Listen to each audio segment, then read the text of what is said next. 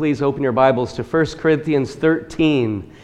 This has been a goal to get to in this book, chapter 13. If you've studied the Bible in this book at all, you know about 1 Corinthians 13, the chapter of God's love. As I mentioned last week, some consider this to be, in a poetic sense, Paul's greatest writing in the Scriptures. We've seen throughout this book that he has come with exhortation and admonition and rebuke one after the other all the way up to this chapter. And now, out of nowhere, we get the beautiful, inspiring chapter 13. Listen as I read through this chapter together. 1 Corinthians chapter 13. Paul says, "If I speak with the tongues of men and of angels, but do not have love, I have become a noisy gong or a clanging cymbal. If I have the gift of prophecy and know all mysteries and all knowledge, and if I have all faith so as to remove mountains, but do not have love, I am nothing. And if I give all my possessions to feed the poor, if I surrender my body to be burned, but do not have love, it profits me nothing. Love is patient. Love is kind and is not jealous. Love does not brag and is not arrogant, does not act unbecomingly. It does not seek its own, is not provoked, does not take into account a wrong suffered, does not rejoice in unrighteousness, but rejoices with the truth, bears all things, believes all things, hopes all things, endures all things. Love never fails. But if there are gifts of prophecy, they will be done away with. If there are tongues, they will cease. If there is knowledge, it will be done away. For we know in part and we prophesy in part. But when the perfect comes, the partial will be done away. When I was a child, I used to speak like a child, think like a child, reason like a child. When I became a man, I did away with childish things. For now we see in a mirror dimly, but then face to face. Now I know in part, but then I will know fully, just as I also have been fully known. But now faith, hope, love abide these three. But the greatest of these is love." Let's pray. Heavenly Father, we are here today because we have been touched by love. We've been touched by God's love. A love so amazing, so divine, so overwhelming, that we just stand in awe and wonder at how you could have loved us so. But we learn from a chapter like this that the love of God is not to stop in us. It is to go through us. So Lord, give us wisdom this day as only you can do. Give us humility, a willingness to recognize that what we think may not be right. Lord, we pray that your Holy Spirit will endow upon us a wisdom from above, especially as it relates to the greatest of these, love. We pray this in Jesus' name. Amen. Well, to start, why don't we begin with a one-question pop quiz. It is important for us as we study a topic like this to know a little bit of Greek. If you've studied this chapter before, then you know there are 4 Greek words for love. And if we don't know which one Paul is using, we are going to walk out of here perhaps even more misguided than when we came. So if you know it, say it together. What Greek word did Paul use for love in this chapter? Agape. Agape love. This is not the word eros, referring to physical or sexual love. It's not the word storge, referring to the family kind of love that exists between a parent and a child or for relatives. And it's not phileo, referring to friendship and brotherly love. This is where the city of Philadelphia gets its name as, the city of brotherly love. This is the word agape, which goes beyond all of the other loves. This love reaches beyond the likely relationships and applies to all people, including strangers, including the unlovely, including those who might hurt us in return, including even our enemies. Having just celebrated Memorial Day, I am reminded that this is the type of love that Sergeant Gabriel Daru had for the people of Iraq. He looked forward to going back to that country to do missions work. But instead, God so had it that He would love us in the greatest way, and that is to lay down His life so that others might be free. That's agape love. If you study this word and its definition, you understand that this love is an intentional love. It's voluntary. It is self-sacrificing. There's no expectation of benefit in return. This is the kind of love that was exemplified by God and through others throughout the New Testament. One of the examples that Jesus gave was that of the Good Samaritan. That was agape love. This love has an overwhelming moral sense to it, far stronger than just romance or friendship. This kind of love defies even the instinct to preserve oneself at the expense of others. In a sense, this love makes no sense. It truly is divine. As we see in 1 John 4:8, God is agape. God is love. This is the John 3:16 kind of love that moved God to save us from our sins at the expense of His only Son, Jesus Christ. There are amazing words to be read in Ephesians chapter 2. Verse 4 and 5 says, "But God, being rich in mercy, because of His great agape, because of His great love with which He loved us, even when we were dead in our transgressions, made us alive together with Christ, for by grace you were saved." As far as believers go, this is the type of love that is first listed in the fruit of the Spirit, Galatians 5. The fruit of the Spirit is agape, love, joy, peace, etc.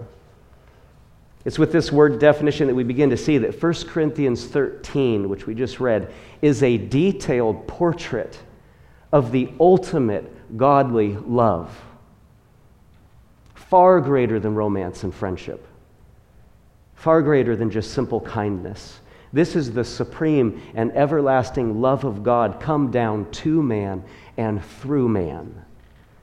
So with that understanding, let's work our way through chapter 13. You'll see that this chapter is divided into three major sections. First, we see in verses 1 to 3 the importance of love. And then in verses 4 to 7, we see a definition of love. And then for the rest of the chapter, we see the eternality of love. So let's look at the importance of love in verses 1 to 3. This is where we ask the question, where does love rank on the list of godly morals and virtues? How important is it? How does it compare in context with the amazing spiritual gifts that Paul just talked about in the prior chapter? Verse 1, "If I speak with the tongues of men and of angels, but do not have love, I have become a noisy gong or a clanging cymbal." As we're going to see in the next chapter, there were some in the Corinthian church who had the gift of tongues, the ability to miraculously speak in another language so that they could minister the truth of God to others. And these believers were proud of it. Not only were they proud of it, they were misusing the ability. They were counterfeit abilities. It was causing problems in the church. And it's in that context that we realize right here at verse 1 that Paul is getting very personal when he goes straight for the jugular of their pride and arrogance and says, "Without love, your tongues are nothing but noisemakers." Even if you could speak miraculously in some heavenly, angelic language, It's still just a loud, irritating gong.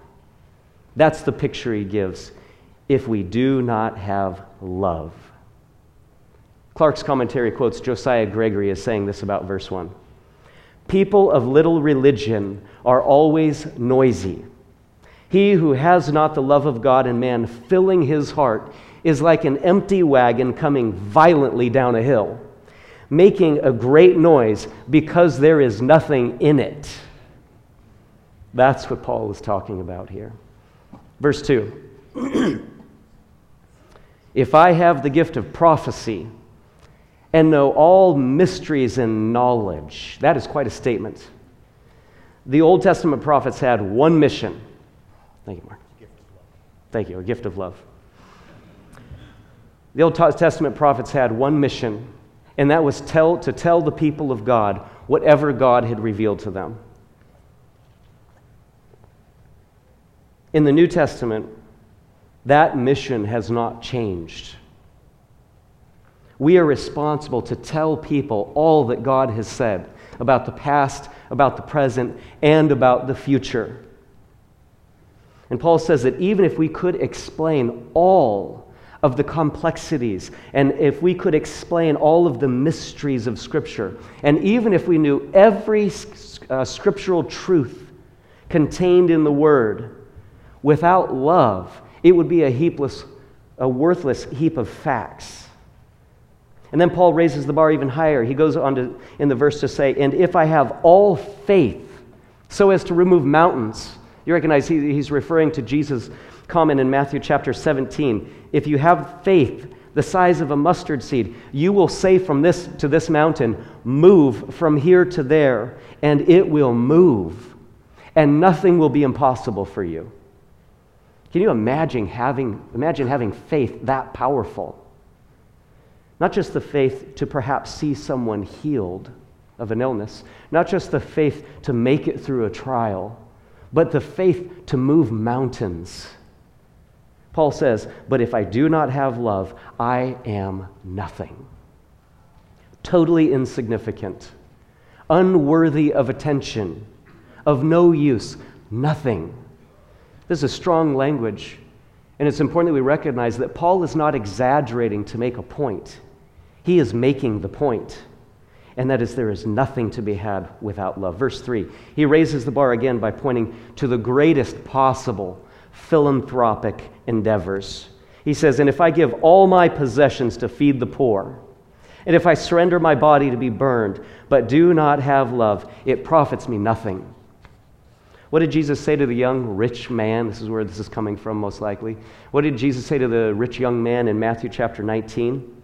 He said, if you wish to be complete, go and sell your possessions and give to the poor, and you will have treasure in heaven, and come, follow me. Paul says that even if he went to that extreme in his compassion ministry, even if he were benevolent to the last dollar, if it were void of love, it would profit him nothing. No gain, no reward, an empty wallet, much like a cracked and dry bottle in the middle of a parched desert. There would be nothing worth value in it. He then takes it to the furthest conceivable extreme and says that even if he were a martyr by fire, if he did not have love, it would profit him nothing. No reward, nothing good, worthless. Can you imagine the jaw-dropping shock this would have on the Corinthian church or any church? It should have the same effect on us if our perception of love is incorrect. All the incredible things that he just listed are a waste if they are without agape, without love. This set of religious comparisons aggressively challenges our definition of what spiritual maturity is, of what it means to be a great Christian. Paul says, beware lest the things you think are so religiously important amount to nothing. Not just less than you thought, Not just a little, but nothing. Beware lest you take this journey, this religious journey, and arrive at the wrong destination. We learn one of life's most significant lessons here. It is not just what we do, but why we do it that matters. They both matter. And this truth understood and put into practice radically impacts every aspect of our lives. It forces us to recognize that coming here on Sunday morning is not enough. It's why we go that also matters. Going to work and providing for our spouse and our children is not enough. It's the heart attitude that also matters. Serving in the church, giving of our finances, working in kids' ministry, serving in the nursery, cleaning the bathrooms, etc., is not enough. It must be fueled by love. The catalyst of every good deed, whether at church or at home, at work, wherever we are, every good deed must be catalyzed by love. Doing the right thing is not enough. Matter of fact, it might be nothing. This truth goes straight for the throat of legalism. Paul has given the church one of the most critical of all cautions. Woe to the Christian who does the right thing for any reason apart from love for God and their neighbor. Not a sense of duty, not to achieve a sense of righteousness, certainly not for personal gain, and certainly not for salvation. Paul has been addressing the bitter root of jealousy and selfishness all throughout this book. Yes, there is a sense of obligation, and there is a sense of righteousness and blessing that comes with doing what is right, but they are not the all-sufficient reason for doing right.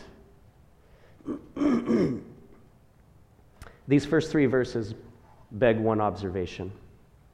Love is supremely mandatory. And that begs one question. What then is love? Pardon my voice this morning. Too much partying last night at the Helens.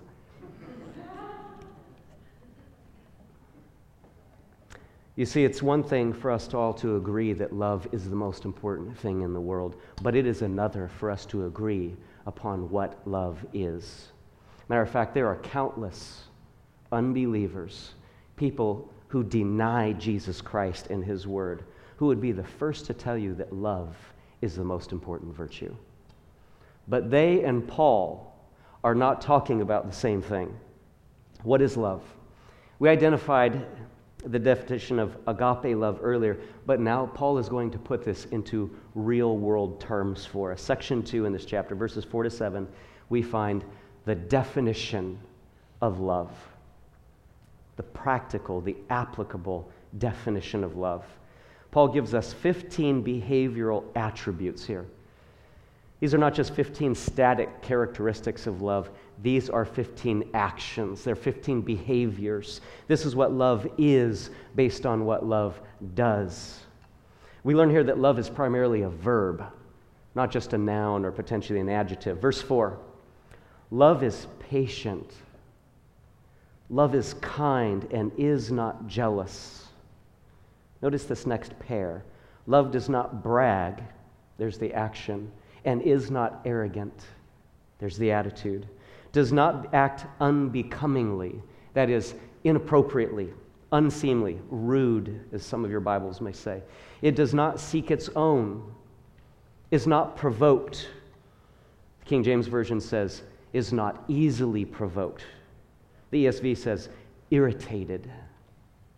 Does not take into account a wrong suffered. That means we don't keep track of those hurts that we experience and who does them.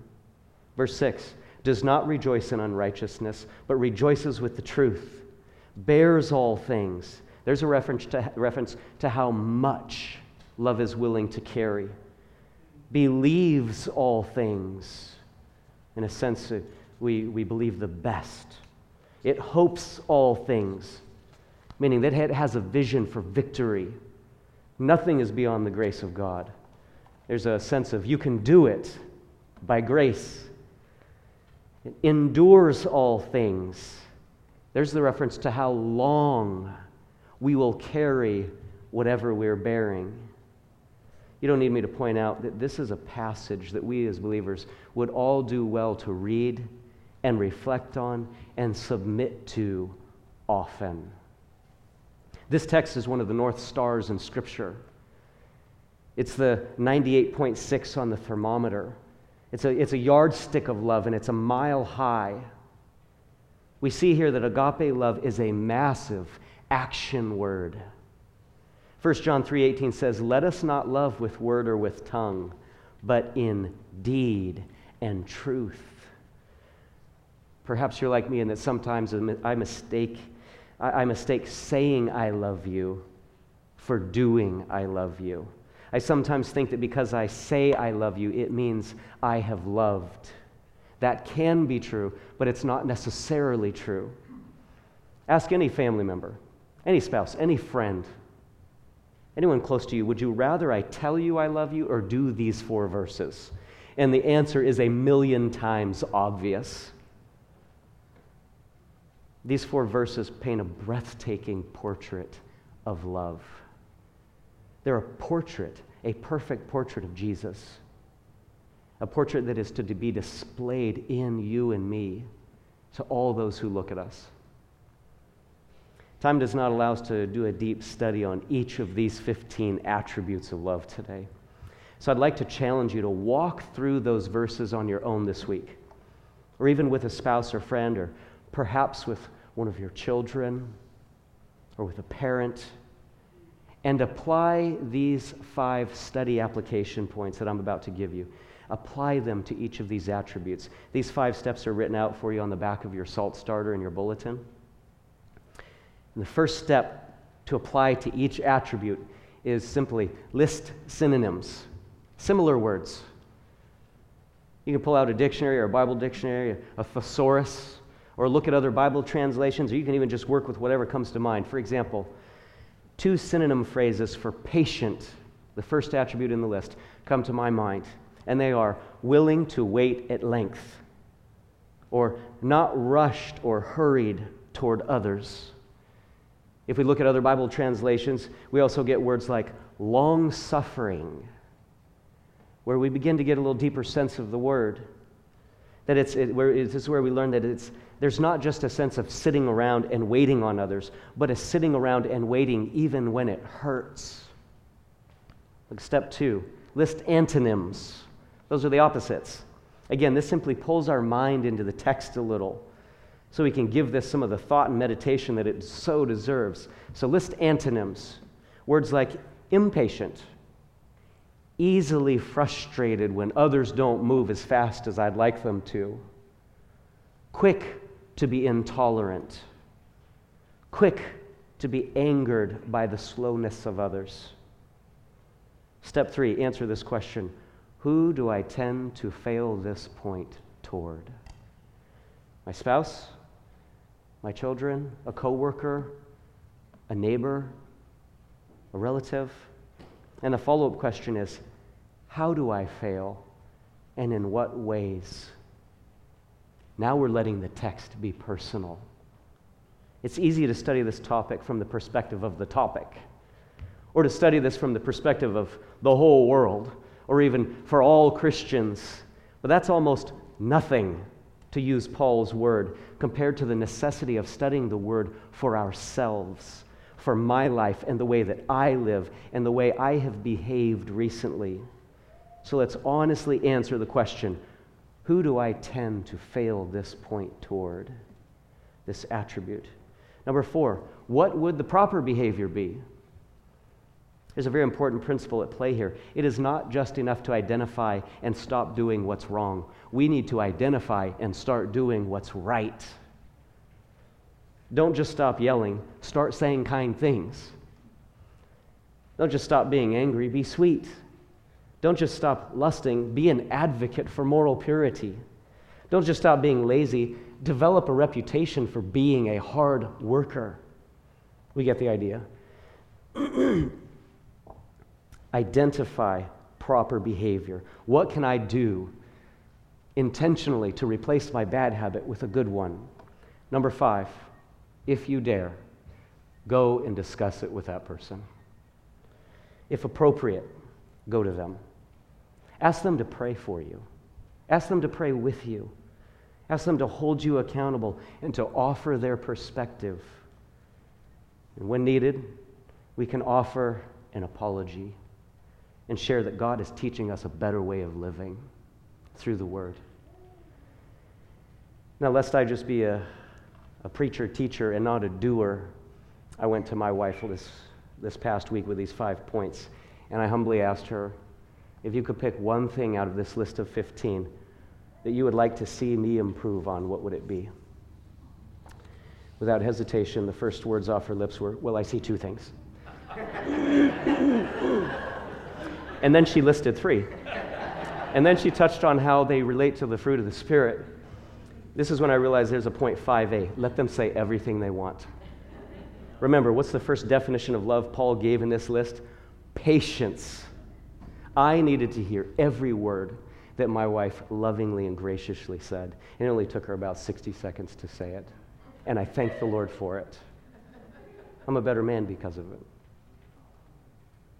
I think we'll all be surprised at the loving response that we'll get from people when we humbly approach them. Granted, we may not always get a sweet response. In those times, let's just accept it and recognize God is testing our love. But more often than not, I suspect we'll be refreshed by the love that this type of communication pulls out of the other person. Like all of us have seen this before. Grace tends to promote grace, and love tends to promote love. Now, what are the odds that we'll all walk out of here and engage in this process this week? 3 words come to mind: not very likely. So let's make this realistic. Will you join me this week in reading and praying over this list and just choosing one characteristic and walking it through these 5 steps? Or perhaps better yet, let someone close to you choose one for you and walk through these steps with you. Otherwise, what have we gained in today's time in the Word? What does a little more information accomplish? At best, as Paul said a few chapters ago, it puffs us up. It just makes us arrogant. The whole goal of reading the Word, of coming to church, is change. Change. Change toward the beauty and the rightness of Christ-likeness. Why not humble ourselves and let the Word of God change for the better our private lives, our families, our marriages, our friendships, our work relationships, etc. What about our witness to those who don't know Christ? Perhaps there's someone in our lives who has irritated and bothered us, and we have returned it to them. What a testimony of the gospel. How much better to take love to them and demonstrate what God has done in our own heart than to say, don't you know? Don't you realize you need? Let the gospel begin in us. And do we need any further motivation after pondering the first 3 verses? Surely we are recognizing afresh the mandatory importance of God's love flowing through us, especially in our religious lives, especially as followers of Christ. This is the way of Christ. This is what it means to be a Christian. As it says in Galatians 5:25, if we live by the Spirit, let us also walk by the Spirit. If we are Christians, then let's act like Christians by the Spirit. Those are 3 critical words. By the Spirit. If you're living apart from the grace of God, if you have not yet called on Jesus to be your Savior and your Lord, your friend and your King, the only one who can forgive you and give you eternal life, then won't you do it today? The book of Romans clearly says to repent of sin and to acknowledge the free gift of eternal life that comes through Jesus Christ our Lord. Romans tells us to acknowledge the death and the resurrection of Jesus Christ. And it says, whoever will call upon him, whoever will call upon the Lord Jesus Christ will be saved. That is a clear promise. There's no ambiguity in you will be saved.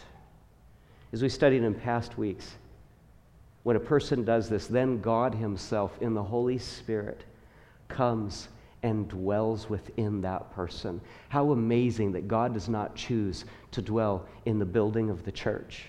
He doesn't dwell in the temple. He doesn't dwell in the tabernacle as we saw in recent chapters.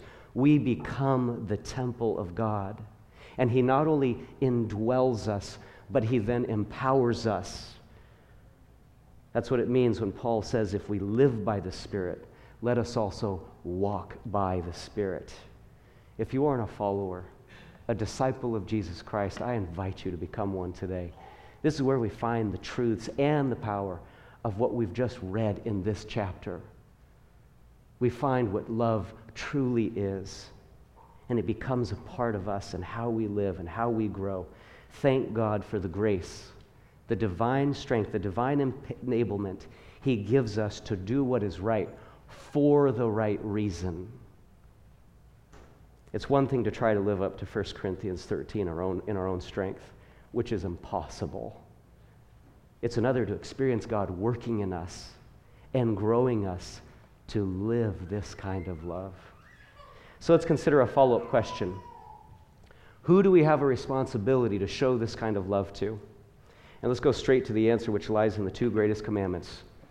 They're right here behind me. We love God with everything we've got, and we love our neighbor just like we would ourselves. Matthew 22. So seeing that the greatest command is to love God, I'd like to challenge you to walk through that list in verses 4 to 7 and apply it to God. Now, yes, this was probably and primarily intended to be a way of treating one another, but we're commanded to love God first. And think about it. Do we need to be patient with God? Absolutely. Not with his imperfections, not with his being tardy, but with his timing, with his will for our lives. Patience with his provision, patience with his healing, patience with his direction, etc. And what about do we need to be kind toward God? Absolutely. And acts of goodness to him are how we worship him. They're one of the ways we worship him. We give him sweet time communing in prayer with him. Our offerings that come from thankful hearts are acts of kindness toward God. Our delight in his word, Psalm 1, is an act of kindness toward him. And of course, he says that whatever we do to the least of humanity, we have done to him. We quickly realize that every one of these points in verses 4 to 7 should ultimately be done as unto the Lord.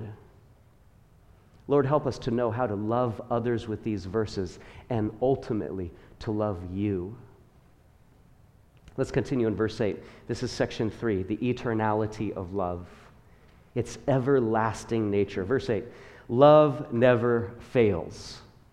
But if there are gifts of prophecy, they will be done away. If there are tongues, they will cease. If there is knowledge, it will be done away. For we know in part and we prophesy in part. But when the perfect comes, the partial will be done away.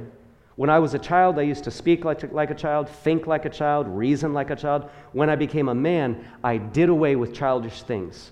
For now we see in a mirror dimly, but then face to face. Now I know in part, but then I will know fully, just as I have also been fully known. There is much that could be said here, but let me simply say that this is a progression of thought here. They're all pointing to the same thing. There's a progression of purpose in this. There is a beginning and an end to many things in life and in this world. There is a path from immaturity to maturity, from young to old, from imperfect to imperfect as we go through this life and into the next and into the presence of Jesus. Things are going to change, but it is essential to know that there are a few things that will not change, and one of them is love. Verse 13, but now faith, hope, love, abide these three, but the greatest of these is love. Love is supreme. And of course, that is not to eliminate the need for faith and hope. These verses simply place them in they place these virtues in order. It prioritizes them. It shows that one lends direction to the others. How sad a state in the church when our faith train runs off the track of love. 2 weeks ago, when Mark and a few of us went to the expositional preaching conference in Olympia, we drove 6 times under the I-5 overpass where that Amtrak train derailed a few months back and killed a number of people and injured so many others.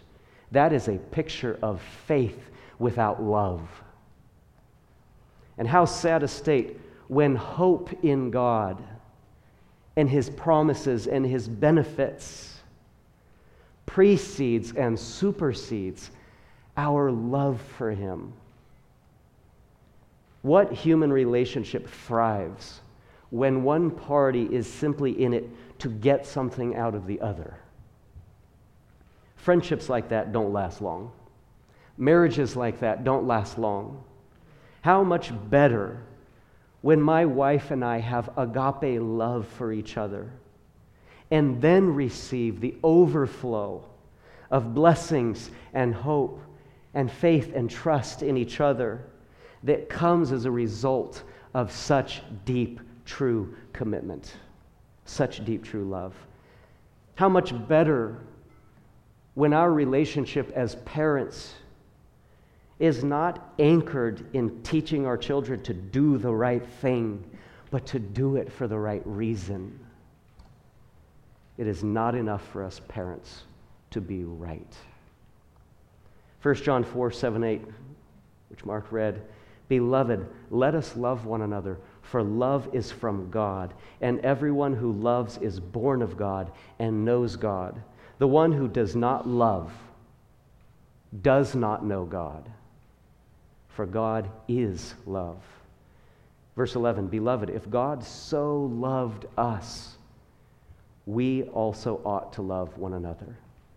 It's why we keep looking back to the cross. It's why we remember the Lord's table.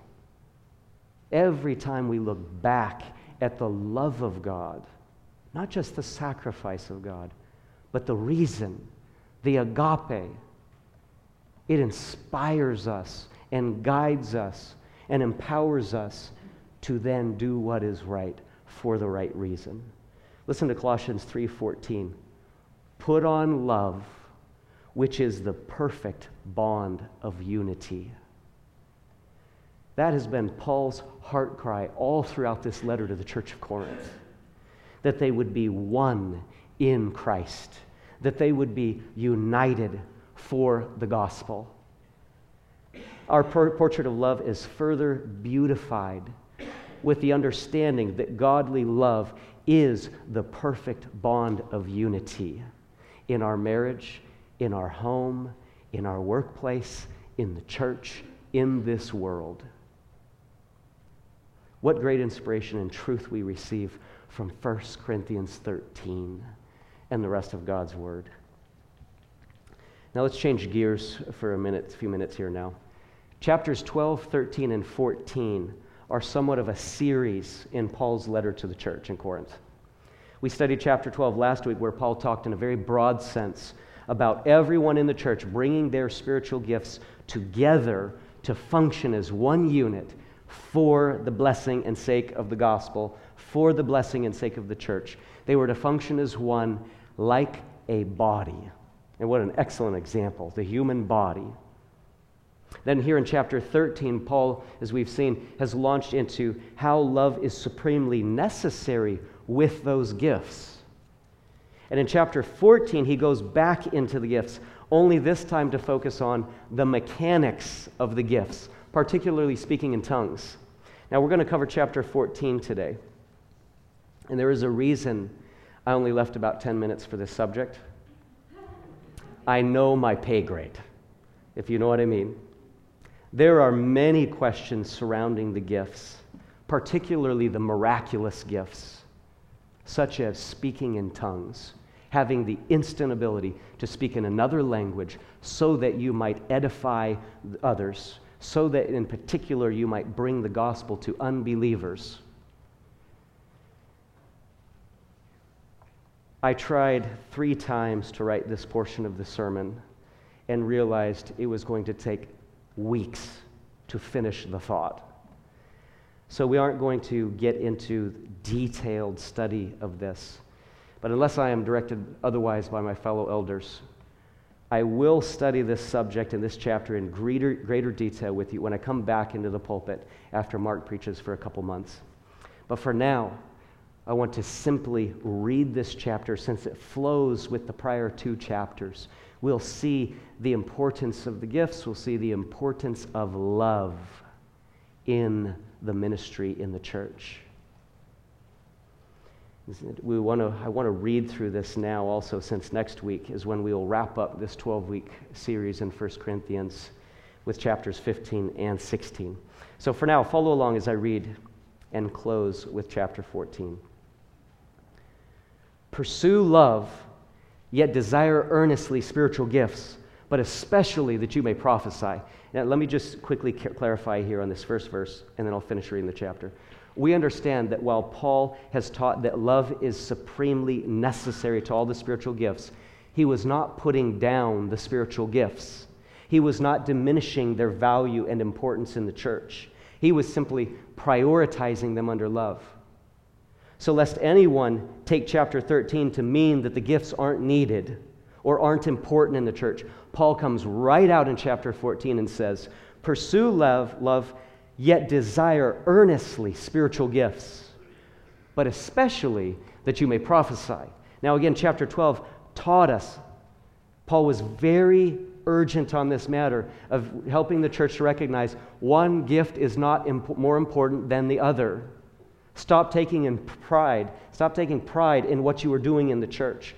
Everyone is necessary, especially the less becomely. They have even all the greater importance, giving the illustration of our internal organs. Yes, the heart isn't pretty, but it's important. The lungs, the stomach, etc. They're not pretty, but they are vitally important and all the more necessary and appreciated.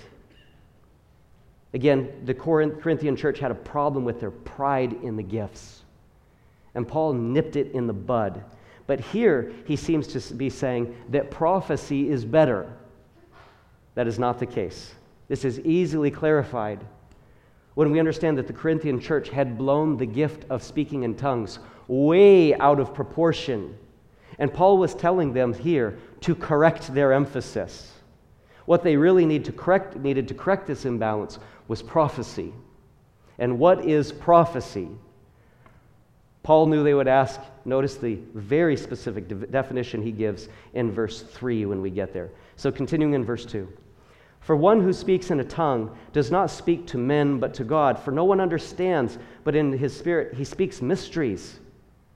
But one who prophesies speaks to men for edification and exhortation and consolation. One who speaks in a tongue edifies himself, but one who prophesies edifies the church. Now I wish that you all spoke in tongues, but even more that you would prophesy. And greater is one who prophesies than one who speaks in tongues, unless he interprets, so that the church may receive edifying. But now, brethren, if I come to you speaking in tongues, what will I profit you, unless I speak to you either by way of revelation, or of knowledge, or of prophecy, or of teaching? Yet even lifeless things, either flute or harp, in producing a sound, if they do not produce a distinction in the tones, how will it be known what is played on the flute or on the harp? For if the bugle produces an indistinct sound, who will prepare himself for battle? So also you, unless you utter by the tongue speech that is clear, how will it be known what is spoken? For you will be speaking into the air. There are perhaps a great many kinds of languages in the world, and no kind is without meaning. If then I do not know the meaning of the language, I will be to the one who speaks a barbarian, and the one who speaks will be a barbarian to me. So also you, since you are zealous of spiritual gifts, seek to abound for the edification of the church. Therefore, let one who speaks in a tongue pray that he may interpret. For if I pray in a tongue, my spirit prays, but my mind is unfruitful. What is the outcome then? I will pray with the Spirit, and I will pray with the mind also. I will sing with the Spirit, and I will sing with the mind also. Otherwise, if you bless in the Spirit only, how will the one who fills the place of the ungifted say the Amen at your giving of thanks, since he does not know what you are saying? For you are giving thanks well enough, but the other person is not edified. I thank God, I speak in tongues more than you all. However, in the church I desire to speak 5 words with my mind, so that I may instruct others also, rather than 10,000 words in a tongue. Brethren, do not be children in your thinking. Yet in evil be infants, but in your thinking be mature.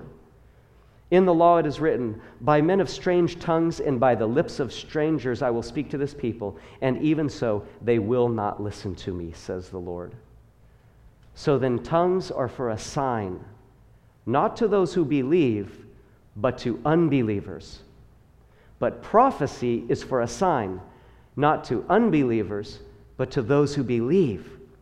Therefore, if the whole church assembles together and all speak in tongues, and ungifted men or unbelievers enter, will they not say that you are mad? But if all prophesy, and an unbeliever or an ungifted man enters, he is convicted by all. He is called to account by all. The secrets of his heart are disclosed, and so he will fall on his face and worship God, declaring that God is certainly among you. What is the outcome then, brethren? When you assemble, each one has a psalm, has a teaching, has a revelation, has a tongue, has an interpretation. Let all things be done for edification. If anyone speaks in a tongue, it should be by 2 or at the most 3, and each in turn, and one must interpret. But if there is no interpreter, he must keep silent in the church, and let him speak to himself and to God. Let 2 or 3 prophets speak, and let the others pass judgment. But if a revelation is made to another who is seated, the first one must keep silent. He's talking about orderliness here. For you can all prophesy one by one, so that all may learn and may be exhorted. And the spirits of prophets are subject to prophets. For God is not a God of confusion, but of peace, as in all the churches of the saints. The women are to keep silent in the churches, for they are not permitted to speak, but are to subject themselves, just as the law also says. If they desire to learn anything, let them ask their own husbands at home, for it is improper for a woman to speak in church. Was it from you that the word of God first went forth, or has it come to you only? If anyone thinks he is a prophet or spiritual, let him recognize that the things which I write to you are the Lord's commandment. But if anyone does not recognize this, he is not recognized.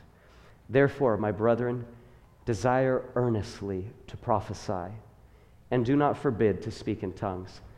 But all things must be done properly and in an orderly manner. Now, I would think that those verses would answer almost every question about the mechanics of speaking in tongues. Nearly every question about speaking in tongues that we could think of, except, can we and should we speak in tongues today? Come back in October, and we'll do our best to answer that question. Let's pray. Heavenly Father, thank you for the Word of God. Thank you for giving us your Spirit who helps us to understand the Word of God, and who not only helps us to understand, but helps us to honor and to obey. Lord, we have come here this morning because we need to change. Thank you that you have given us the words of truth by which we can change for the better. Lord, help us not to be forgetful of what you have taught us today. Help us to be not only hearers, but doers of the word. May those who see us this week know that we have been to church. May they know that we have been touched by something supernatural when they see the love of God in us and through us. Thank you, Lord, for your word. We thank you for each other, that we have the privilege of worshiping and growing and serving and fellowshipping together as a church family. Lord, help us to grow as one body, and may love be our purpose and our motivation, our fuel for such growth. And Lord, finally I ask if there is even one here who does not have the Spirit of God in them, enlightening the Word of God and empowering them to do what is right for the right reason, I pray that they will come to an understanding of such truth today, that they will repent of their sins and look to Jesus as the author and finisher of their faith. May they recognize that you are the way, the truth, and the life, and that no one comes to the Father but through you. It's because you are rich in mercy and because you had such great agape that you sent your Son, Jesus Christ, to die for us and to be resurrected again so that any who believe would not perish but have everlasting life. Thank you, Lord, for the gift of life and love. In Jesus' name we pray. Amen.